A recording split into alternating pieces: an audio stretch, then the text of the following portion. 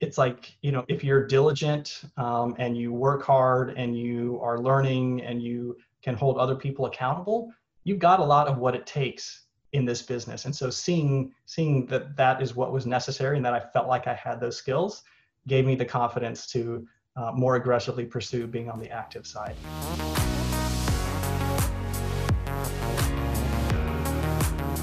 Ladies and gentlemen, listeners, thank you for jumping on for episode 4 of Carried Interest, Building Wealth Through Knowledge and Network. This is a jam-packed episode for anyone looking to either be a passive or active investor in, again, multifamily, right? And we work with and talk to Ryan Daigle of Flywheel Equity, the founder of Flywheel Equity, who's quickly growing his multifamily real estate firm in North Carolina. He gives us so much information on this episode, just very tactical information on his background, how he went from a single family home in Kansas City to now looking to close on 250 units in the next 2 years. So we're really excited for you guys and girls to listen to this episode. I've got my amazing co-hosts as usual, Nate Gottsman, Jesse Gendelman. They've both got the mics, the hair's looking good, the questions are flying in. You guys are going to love this episode. Jesse, Nate, give the listeners a little bit of preview about just this EP. Zach, you nailed it on the head with the word tactical. Ryan, awesome guy. He has a very, very precise approach. He hones in on the processes, and he really tries to create those relationships and those partnerships that we talk about quite a bit on this show. Give it a listen. He's got a very solid portfolio that he's looking to build, and he's done it, like Zach said, very quickly, starting only last year in 2019. It's going to be a really good one. So the one thing that I would just point out is just what Ryan focuses on when looking at deals, like the markets, kind of the criteria that he's kind of honing in on. But more importantly, I think what's great about the episode is just really the want to learn more and kind of take on more than what you kind of have done in the past. So, I think there's a lot of good takeaways from this episode, and really hope you guys enjoyed as much as we did. Absolutely. There's a path for both investors, active, passive. It's all about your nature and how you want to go down this path of real estate. And Ryan explains that very well. So we appreciate you guys joining on. Here we go. So Ryan, thank you for joining today. For anyone listening, we have Ryan Daigle, right? So bagel with the D, right? Ryan Daigle, thank you for joining. Seriously going to be a pleasure to have you on. You have an extremely unique background. Just to give anyone listening a little bit of insight into it, you come from the tech world. You're in the Raleigh-Durham area of North Carolina, and you've got like 20 years of experience in tech. You were CTO of a startup that scaled from 3 to, I believe, was it 80 employees? Yeah, right under 80 at the time I left. Right. So you know a few things about scaling businesses, and it seems like, just from reading your bio, and we're going to dive into this, but you got a little bit bored of your investment profile in terms of stocks, 401ks, and you wanted something more hands-on. So you jumped into real estate. Currently, you're helping manage Flywheel Equity, which is really a multifamily syndication business, right? You guys are real operators of multiple multifamilies in that triad area of North Carolina, acquiring units from 12 to 16 to 51, and now looking for 100 unit acquisitions throughout that southeastern region, specifically North Carolina. We're really excited to have you on, just as like an active investor, somebody who's taken a really unique role from software and tech and taken those processes and systems and put them into multifamily. So would love to hear, just to start off, a little bit about your journey into why real estate from tech, and how you just got started on that first one.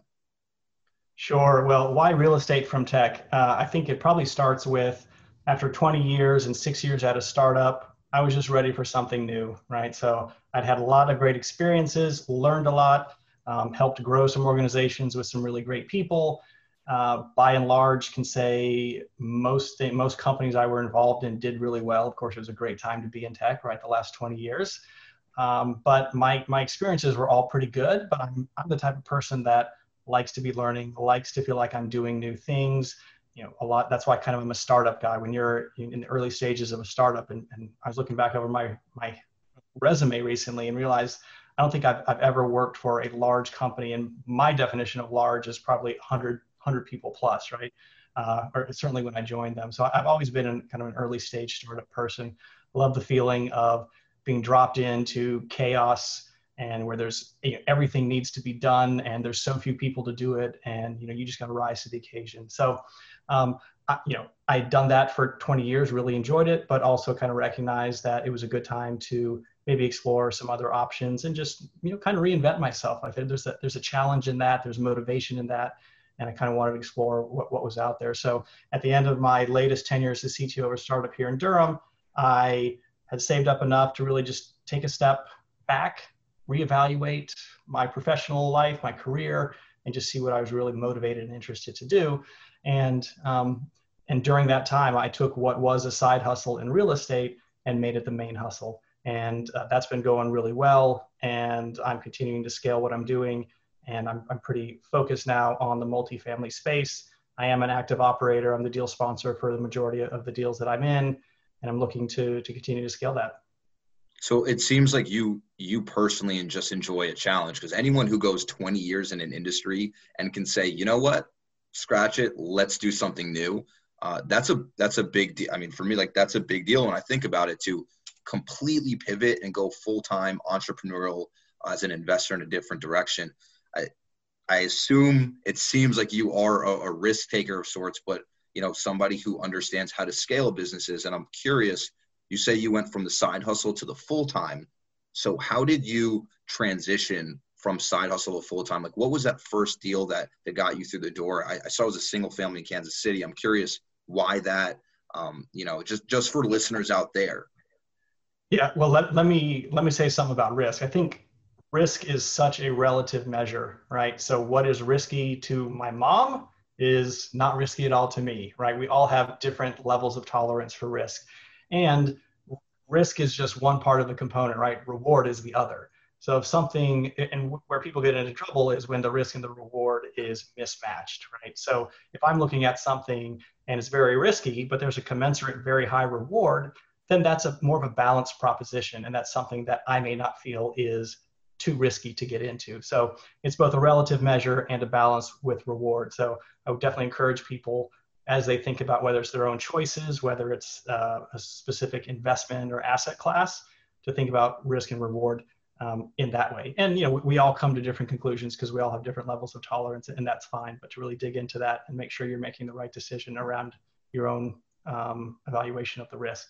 But so on the real estate side, yeah. So when I had a full-time job, I was pretty unsatisfied with how my stock portfolio over the course of 20 years had grown.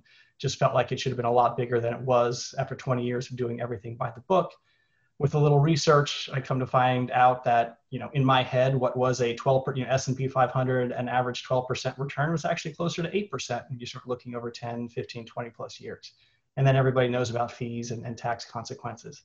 So I was like, oh, well, I don't know why I thought 12 to 15% should have been my average. Maybe the industry has been telling me that for 20 years, and I never really thought to verify if in fact that was true. But once I dug in a little bit, I was like, okay, well, this asset class is clearly not going to get me to where my goals are. And so, looked around at different options, and real estate kind of came up as something that was possible, accessible as an asset class. I didn't need to already have $1 million to start dabbling in it. And it seemed to have the qualities that I wanted: better returns, lower volatility, and a host of other benefits. So started with single family BRRRR style rental in Kansas City. I'm here in the Raleigh area of North Carolina. I wanted to do a remote BRRRR because I knew, first of all, my local market was not a good cash flowing market. And also I didn't want to be constrained by geography. So from the start, and I'm also pretty comfortable managing remote teams from my time in technology. So that wasn't intimidating to me. So I found a good cash flowing market, found a provider in that market and some other contacts that I felt like would be helpful in my journey. Got a single family BRRRR style. I still own it today. On paper, it worked. It got me cash flow per month. I have equity, raging success. But then I looked at this raging success that was giving me $150 a month in cash flow. I was like, good God, that was a lot of work. And all I have is $150 a month in cash flow. And so I like to move quick, and very, very quickly was like, okay, this doesn't scale. What does scale that still has the properties that I have with this single family, but just gets me more for my effort? And so I pretty quickly turned to multifamily. And since I've done a bit of coaching, I've invested as a limited partner in several larger deals with other general partners, and myself now am more on the general partner active management side. I'm a co-GP on a 16 unit in Fayetteville, which is close by here. It's a military market. I own outright a 12 unit in an outlying town of Durham. And then I recently closed on a 50 unit in Greensboro, which is part of the Triad area here in North Carolina. So that's kind of been the journey to date. I think what's incredible is, for a lot of listeners out there, I mean, they might be seasoned investors or they might just be starting, but to be able to go from a single family investment and just understand that there's more economies of scale, basically a bigger bang for your buck, and you can work with other investors on larger projects. It's really important even for us to hear that those partnerships are so important in scaling. And you took a really smart route, which our previous guest Mark discussed as well, partnering as a limited partner where you can learn from these operators and really provide them some value add. I'm curious how, as an investor, an LP, you chose the right GPs, and if there were any failures along the way of jumping from single family to becoming an LP on some bigger deals, what takeaways you had, and how you've brought that into your own business as a general partner and operator now.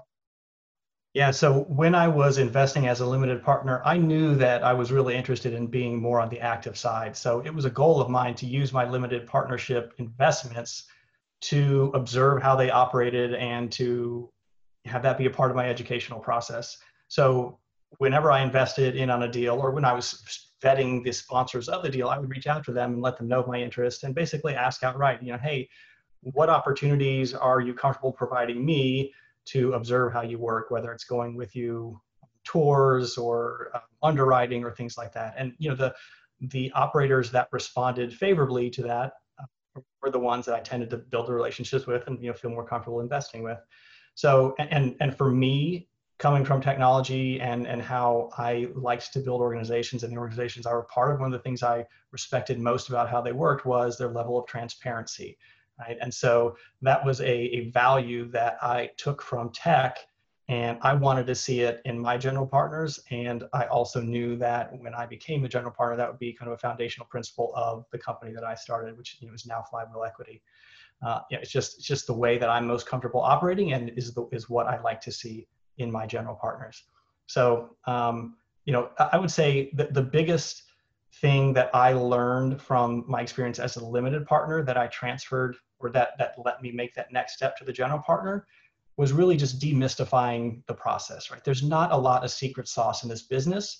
So when you see people that are doing big deals and you observe how they work and you see the details of that and you realize, oh, like not to say that's it, to demean the skill and the experience and the value that stuff provides, but it's like, if you're diligent and you work hard and you are learning and you can hold other people accountable, you've got a lot of what it takes in this business. And so seeing that is what was necessary and that I felt like I had those skills gave me the confidence to more aggressively pursue being on the active side. And, from then on, it's just a matter of time and effort, right? And who doesn't have that?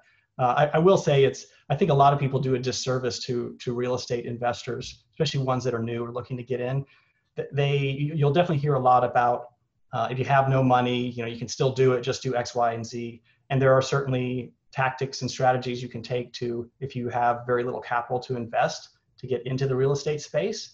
But that's a very, very long road. So set your expectations appropriately, right? There's really, real estate is a slow build. And really the only way to get started quickly is if you already have a lot of money. And so that there's a little bit of a dichotomy there in the real estate space. And sometimes the messages can get mixed, and you might have some newbies that think it's easy to start from zero and just quickly build out your real estate empire. In actuality, it takes a lot more capital or time to really get to that point. So you've got to have one or the other.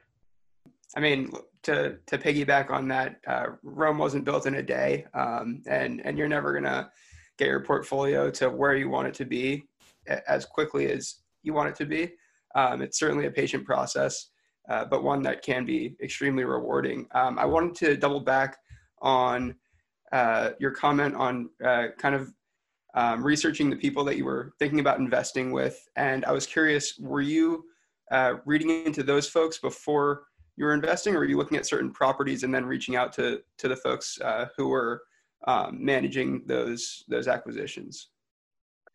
So as far as my process for finding syndications to invest in myself. Yes, yeah. That's right. Okay. Yeah. So I tend to take kind of an outside in approach to most things. So in technology, outside in, if I was working on a project or a product, I would try to put my mind as far as the customer's perspective of the product and kind of work in towards the implementation. And then with real estate, I do the same thing, kind of outside in. I think of like the macro markets and trends and areas before I get down to the operator. So what my process and was to start by identifying the markets that I wanted to be in. And there were about 5 that I felt like were really strong. Long-term demographic trends were in place to support this, to support continued growth in the multifamily market, good supply-demand characteristics, good diverse economies. And so, identified like Jacksonville, Florida, Columbus, Ohio, Raleigh, Durham, obviously my backyard, Phoenix, Arizona, and like Kansas, Dallas. There were a couple, probably about half dozen.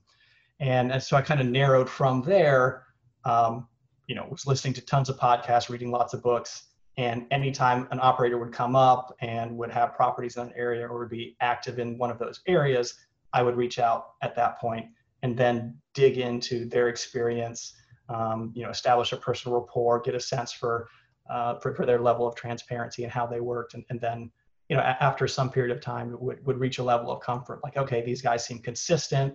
They're obviously in the markets that I want, and their approach to business is something that I feel comfortable with.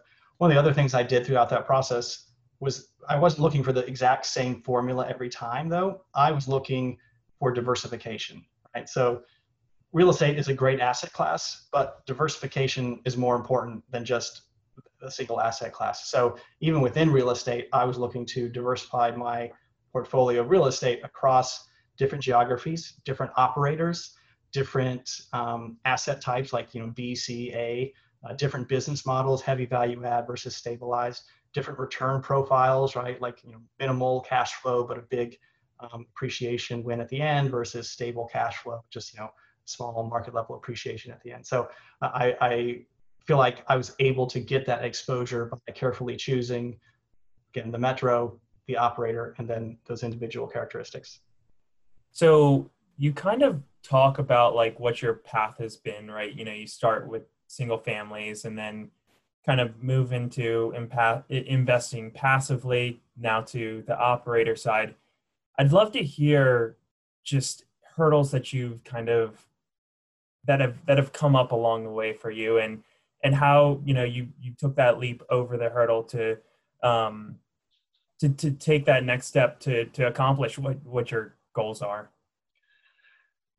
Yeah, there can be a lot of hurdles. I feel like when you're starting any business, and this is certainly true in the real estate space, if you're a small company, right, so you're kind of bootstrapping, there are several things that you need to have active that need to be growing at a time, right? In real estate, it comes down to a few different buckets. You've got your experience, your knowledge / experience. Well, that's a function of time and or obviously experience. It's kind of a circuitous logic there. You need to get experience to have the experience, but to get the first thing, you need to have the experience. And it's like, well, what the hell am I doing here? But the other bucket is money, right? You need to have money to do a deal. The other bucket also, the third one would be the deal itself, finding a good deal. So, the day that I was like, okay, single family, that's not going to work for me.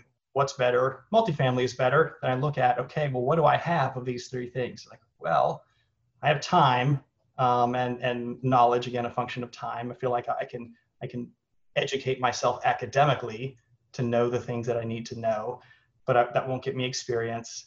I'm not independently wealthy. I've had a 20-year career, so I had some liquidity, but not enough to just start things off big.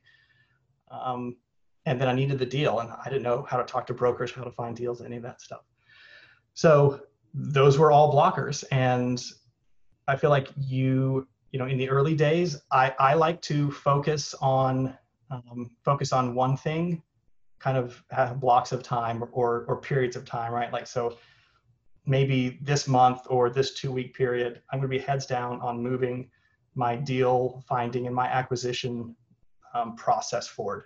And just trying things and what works, what doesn't work, and see how far I can get that. I'm gonna spend another couple of weeks on marketing to investors and capital, because I'm not independently wealthy, and so I have to find investors to work with and see if I can move that forward. Once you start doing that and trying to move each little bucket forward a little bit, you'll find that, okay, this one is going pretty well. Like, wow, a lot of my technology friends are interested in real estate. I've been talking about it for a couple of years now. I'm trusted. I've been working with them for a long time. They know me, they trust me. So, okay, well, the capital piece, maybe I have the capital piece handled better than I thought. But man, I hate talking to brokers. I hate being on the phone. I do not want to be calling sellers. It's not how I want to be spending my time. I'm just never going to be doing it if I'm responsible for that. That's a blocker, right? And so you once you start doing things, the problems that are kind of amorphous become concrete, and when you have a concrete problem in front of you, then you can come up with concrete solutions, or at least throw some things against the wall. So I probably had little bumps in all of those paths, those buckets.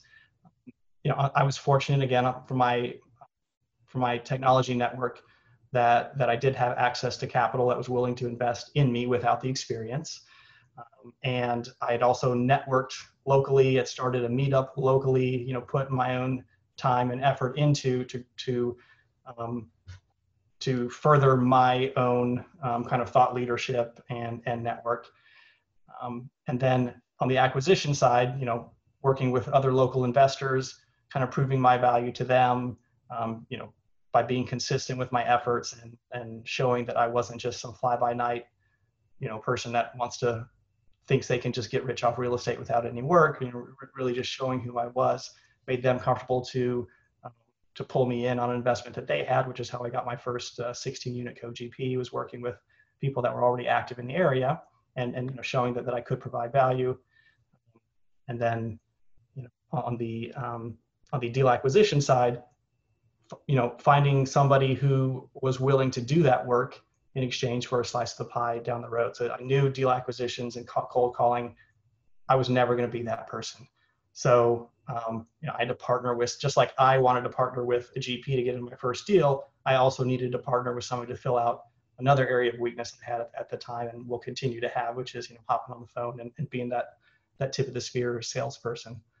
So what bumps did I have? All of them, right? Because that's just the nature of the business. But if you kind of break it down and you're systematic in how you approach solving these issues, then it's certainly something that, again, over time you can definitely build to overcome.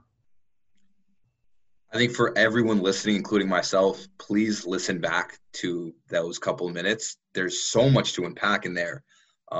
There's really a lot. You talked about at the beginning of this podcast was the transparency is the main thing you brought from your previous career to your new one. And that's kind of helped you fill that capital bucket. And I think when a lot of times, myself included, when you read tech, it's like, oh, what systems and tools and gadgets did you bring? You brought transparency, a very common factor in every business that you're in, which has helped fill that capital bucket. And you talked about that first deal that you did. With that first project, what type of value did you actually provide other investors? Like, I'm curious just to dive into those processes. Like, what value did you add? And now currently with Flywheel Equity, how have you built out that team to create a process where you can be more hands off on the areas that you feel you want to pass off to somebody else and incentivize? Yeah, great question. So in the beginning, the value that I brought to the team that was part of the first co-GP opportunity that I had was that I was both local. So this was a group that used to be local, but had since moved out of the area, but they still had relationships and were still interested in investing in this area of North Carolina. So they had moved out, but we had established a working relationship, had looked at different properties in the past. So we were trusted to each other. So when they moved out, but still had this opportunity and wanted to move forward on it, I could be the boots on the ground. I'm also serving as kind of the financial specific part of asset management, right? So looking at the financials, making sure that the P&Ls, the balance sheets look good, just being that second set of eyes over the accounting and the bookkeeping. I'm also the kind of liaison with the property manager. I'll say the local liaison, right? When there needs to be a site visit or we need to check on the quality of some of the rehabs, or just every once in a while, just have an impromptu drive by the property to make sure that things look good, then it's easy for me to do that. And they have a team that handles some of the more perfunctory aspects of asset management around rehabs and the specifics there. But it's always good to have boots on the ground to lay eyes on the property when necessary. So that's kind of what I'm providing. And then there's also some upfront work too around the investor presentation and local market research and things like that I was able to provide. So that was how I got in on that first one. And now flipping to the other side, like the things that are how I'm growing my team, I'm definitely very cognizant of needing to scale, but being very deliberate about how that's done. So the most draining or the part of my last job that weighed on me the most was definitely the human aspect. When you're part of a large organization, I think when I left the engineering department, it was about 40 people around there. That's a lot of humans that need lots of things all the time. And so to be a big company, obviously each person can bring value to the organization and is producing something of value. But one of the benefits of our industry is the flexibility and how much you can do even when you're small. So I'm very much not just growing indiscriminately. I'm like, okay, here I am in Flywheel Equity. I know I want somebody that is good at acquisitions. So I've partnered with somebody and brought them into the fold to help me with acquisitions. And I can assign them goals, and we work together to figure out, hey, strategically, is Flywheel Equity pointing in the right direction? What do we need to change? What do we need to do? So they're handling that part of me of the group. Right now, because it's early stage, I have 80 units under management right now. Hopefully in 2021, I can get to 250 or so. But right now, it's not enough work, not so much work that I have to outsource everything. And I like to know that I can do every aspect of the business before I ask somebody else to do it. So I've done a little bit on the acquisitions front and broker front. I've handed that off pretty quickly to somebody else. I'm at this stage doing most other parts. I enjoy most other parts: investor marketing and raising capital, operations, process. I'm very much a systems thinker, and so I want to feel the pain of these areas first, start to put initial processes in place before I hand them off to somebody else. So I think the next kind of bucket that I will probably look to outsource or partner or bring somebody into the fold with will be around the marketing front, speaking with investors, or actually I want to be the one to speak with investors, but to get the investors in front of me, all that marketing engine is just never been in my wheelhouse. And so that's probably the next stage for Flywheel Equity, is to partner with somebody like that. I think it's incredible that, we're getting to talk to you, and you've come from a background of growing businesses in tech, and now you're growing your company in real estate, of course, and you're doing it off of understanding your strengths and weaknesses by just trying them out. You just told me the same thing that a really good peer mentor of mine, who has a real estate firm out here, told me: do every job at first. It is not efficient at all. You will lose your mind, but you'll at least know how to hire and incentivize that person who you bring on so that you can do the tasks that are most important to you. And I think that's very valuable in learning to grow a business. And for a lot of investors out there who want to really get into real estate and operate, I think that's important. No, that's important for us to know. And there's also other investors who might listen to this and say, you know what, I'd rather just be an LP and invest in that. Like, I don't have all the time for this, but my returns in the market aren't as juicy or aren't as tangible. And, you know, Ryan, Flywheel Equity, and these are companies with people that I can back because, you know, they can listen to this and they can understand that you've taken 20 years of knowledge and experience and put it into a company that you're just growing on the back of, you know, being inefficient at first so that you can be efficient later on. And it's not just some random company out there that you're just sending your money off to for a 6% return that gets taxed at whatever at the end of the year.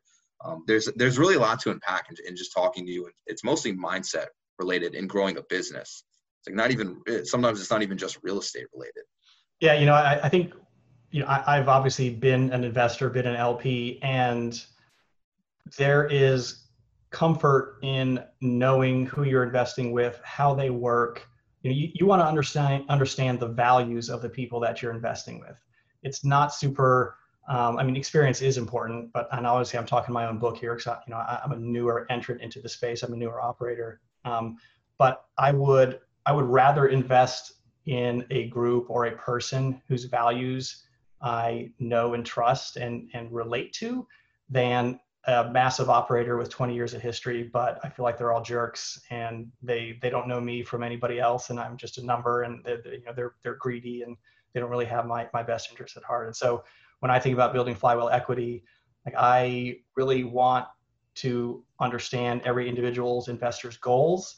I've spoken to some, and their goals do not align with what returns I think are realistic at this stage in the market for this type of real estate. And I tell them that up front. Like, it is so much better to have that honesty and that transparency up front and setting those expectations than to just worry about, I just need to get every single possible dollar I can in the front door, and I'll worry about the returns later and it'll all be fine, right? Just kind of wave my hands. No, like, I'm educating people first about real estate, about this type of investment. And I'm not selling anything. I'm educating. That's how I see my role with the people that I talk to. And, you know, hopefully, and there are some maybe aspects of how I operate that will turn people off. Maybe I'm too small. Maybe I'm too new. That's okay, right? I just don't want to present as something I'm not. And the people that do resonate with how I do business, they'll be great investors, and it'll be a really good relationship. You have to think about, like, you have to remember, anytime you get into an investment like this with these hold periods, you're entering into a long-term business relationship, right? This is like a business marriage. And so, you know, you really need to know the underlying values of the people you're investing with for something of that long-term nature. Yeah, you mentioned something interesting as well, which was goals, something that we always like to talk about as entry-level investors, if you will. And you did mention having a goal of 250 units or so by 2021. So can you talk more about that, how you're going to get there, and really where you want to end up, whether that's 5, 10, 15 years down the line? Yeah. I'm not somebody motivated by big vanity numbers, whether it's assets under management, number of units, things like that. But they are useful. Some of those numbers are useful in indicating a certain level of scale, right? So I roughly want to triple my business by the end of next year. So if you go by doors under management, and this is doors that I am actively managing, right? You have a lot of people out there that talk like they're operators and they're capital raisers, right? Which is a completely viable function in this industry. It can be done really well. I know some really good ones, and they are business partners more than just capital raisers. So this is not demeaning to that role itself, but I have a big issue with again, back to transparency. One of my big issues with this industry is that people are not upfront with what their role is in specific deals. We have a lot of people out there that are talking like they are the deal operators and are the ones that found the deal and are going to have a really active role in the operation of these properties. And at the end of the day, they're just connecting investors to syndicators, and they're getting a cut, right? A cut of the fee for that. again, it can be done well. There's value to be provided there, right? If somebody, a wealthy high net worth person doesn't have the time to vet every single operator, this capital raiser role could be really valuable in bringing vetted, trusted sponsors to the table, but that just needs to be done a lot more transparently. So you got me off on a tangent, Jesse. So that is your fault. So I'm gonna have to ask you to repeat the question. Not a problem. Going back to goals. So, Yeah. and you mentioned kind of that you don't harp too much on certain numbers or values. But do you see yourself growing to operating a certain number of units, or maybe it's how many markets you want to be operating in? Yeah, so me and my partner Austin, we're talking about this recently, and it's something I'm still defining because I don't like the existing metrics: doors under management, assets under management. I want it to be something closer to, investor number of investors maybe, or so, because again, talking about outside in, my customers are the investors. So what's important to them, right? There's a disparate set of financial goals that they have. So it's not super easy to say, 12% IRR to all investors, right? That's not the right goal. So it's going to be some marriage or some concept that encapsulates my impact on investors' capital or their investors' lives. Is kind of the metric that I want to put in place. So it's eluding me at the moment, but that's kind of an internal exercise that we're going through to identify what exactly is important to us. So one thing that I was thinking about, and just like, I guess kind of going full circle here, in being in the tech world and kind of really growing within that space to now like doing something, obviously it's business related, but completely different. I'm sure back in your tech days, and especially with growing a large company, your why was kind of like doing something that's bigger than yourself. I'm really curious to hear what your why is now. What gets you motivated day in, day out to do this grind? Real estate, people may make it seem easy at times, but it's certainly not that. So I'm really curious to hear you expand on what your why is and what gets you motivated. The two things that really motivate me are, reinventing myself and or just learning completely new disciplines. So real estate obviously qualifies. The second is challenging the status quo, right?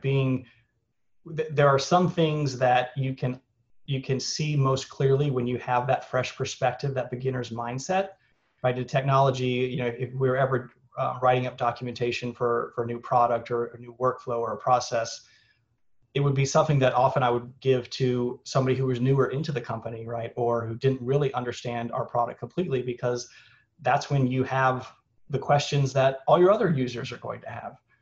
And so, challenging being new into the industry, or not having 10 years of existing practices and dogma, just accumulated in my mind for this industry, really lets me look at it with a fresh perspective and try to bring in what I know I found that worked for me in technology and worked for me in working with small groups and small teams in technology and applying it here. So those are the things that motivate me. Those aren't necessarily my whys. I think it's a bit cliche, to say that the why is, lifestyle and time freedom. That is certainly a motivating factor for me. But I'm more interested in building something that can impact other people's lives through financial freedom and helping other people. And, I have a daughter, and I think trying to instill in her this contrarian mindset, this ability to question existing practices, know when to question existing practices, and know when to recognize existing practices are in place for a reason, right? That's a very nuanced determination to make. But it's something that when I look back over my career, it's something that I feel like has benefited me. And so I would like real estate and this perspective on investing in general to be something that I can imbue in her as she as she grows up and is kind of exposed to dinner time conversations about these types of things. Yeah, you brought up an interesting point, and you've kind of been touching back on it throughout several speaking points here. But the industry of real estate itself is kind of a boys and girls club, and you're really trying to break in with that transparency and try to align everyone, make sure everyone's on the same page, and just create goals that you're comfortable with, your investors are comfortable with, the people that you invest in are comfortable with. And it's refreshing, honestly, to hear someone in the space who's trying to expand and spread not only their portfolio, but also the knowledge side of it to other folks. So we really appreciate you coming on. And this was awesome. To anybody that's listening, really pay attention. Give it a second run through. There's a lot of information to break down here. And certainly reach out to either Ryan or us at Carried Interest Podcast at gmail.com. And Ryan, if you'd like to post your website information or your contact information, we can certainly do so in our show notes. But his website for anyone listening right now is flywheeleq.com. Check it out. Check out his about page. He's got some investor information on here, as well as his portfolio, and certainly sign on to his newsroom. Yeah, I appreciate it, Jesse. And also real quick, just to plug, again, keeping with the theme of transparency, on my site, I have some resources for both passive investors and potential active investors. You go to the investors tab. I share a lot of some of my early work in different areas of the country, how to measure strong growth. Some if you're a spreadsheet type, got some of that goodie in there, and then also some options there if you want to walk through underwriting of a small multifamily that you're looking at. Be more than happy to look over your shoulder for a little bit and just get you comfortable with the underwriting process. So lots of options there for investors, no matter where you are on the stage. Again, I'm just trying to share what I've learned so far and hopefully carry that forward. Ryan, we really appreciate it. And, we're going to sign off here soon, but a big portion of what you're telling us is passive and active. Everyone has a different side of nature, whether you want to be very hands-on an operator or an LP and simply invest. And that's just knowing how you want to trust and verify in this industry, which is something you said you didn't want to, the stock market returns didn't make sense for you. Your nature is hands-on, move 100 miles an hour and you're doing it, but other people can be passive. So really appreciate you just coming on and showing us the two different methods of doing so, and the fact that you provide education for people who want to take both paths or one versus the other. Again, that's for anyone listening, flywheeleq.com, where they can find your company. Really such a pleasure. And I hope we can have you on again next year when you're 250 units in and just talk about how you scaled at that point. Sounds good. I look forward to it. I'm holding you to it on this one over here. That's how we get you. Accountability. I like it. And that is today's episode. If any of you current and future investors want us to talk about any specific real estate topics you're interested in, or to ask us questions like, Jesse, how do you get your hair to stay so perfect? Nate, what's your favorite shaving cream? Feel free to email us directly at carriedinterestpodcast@gmail.com. Yes, that's carriedinterestpodcast@gmail.com. I'm telling you, the Google sponsorship is well on its way. Please tune in next time for more real estate knowledge. Thanks for listening to Carried Interest. Peace out and go build some equity.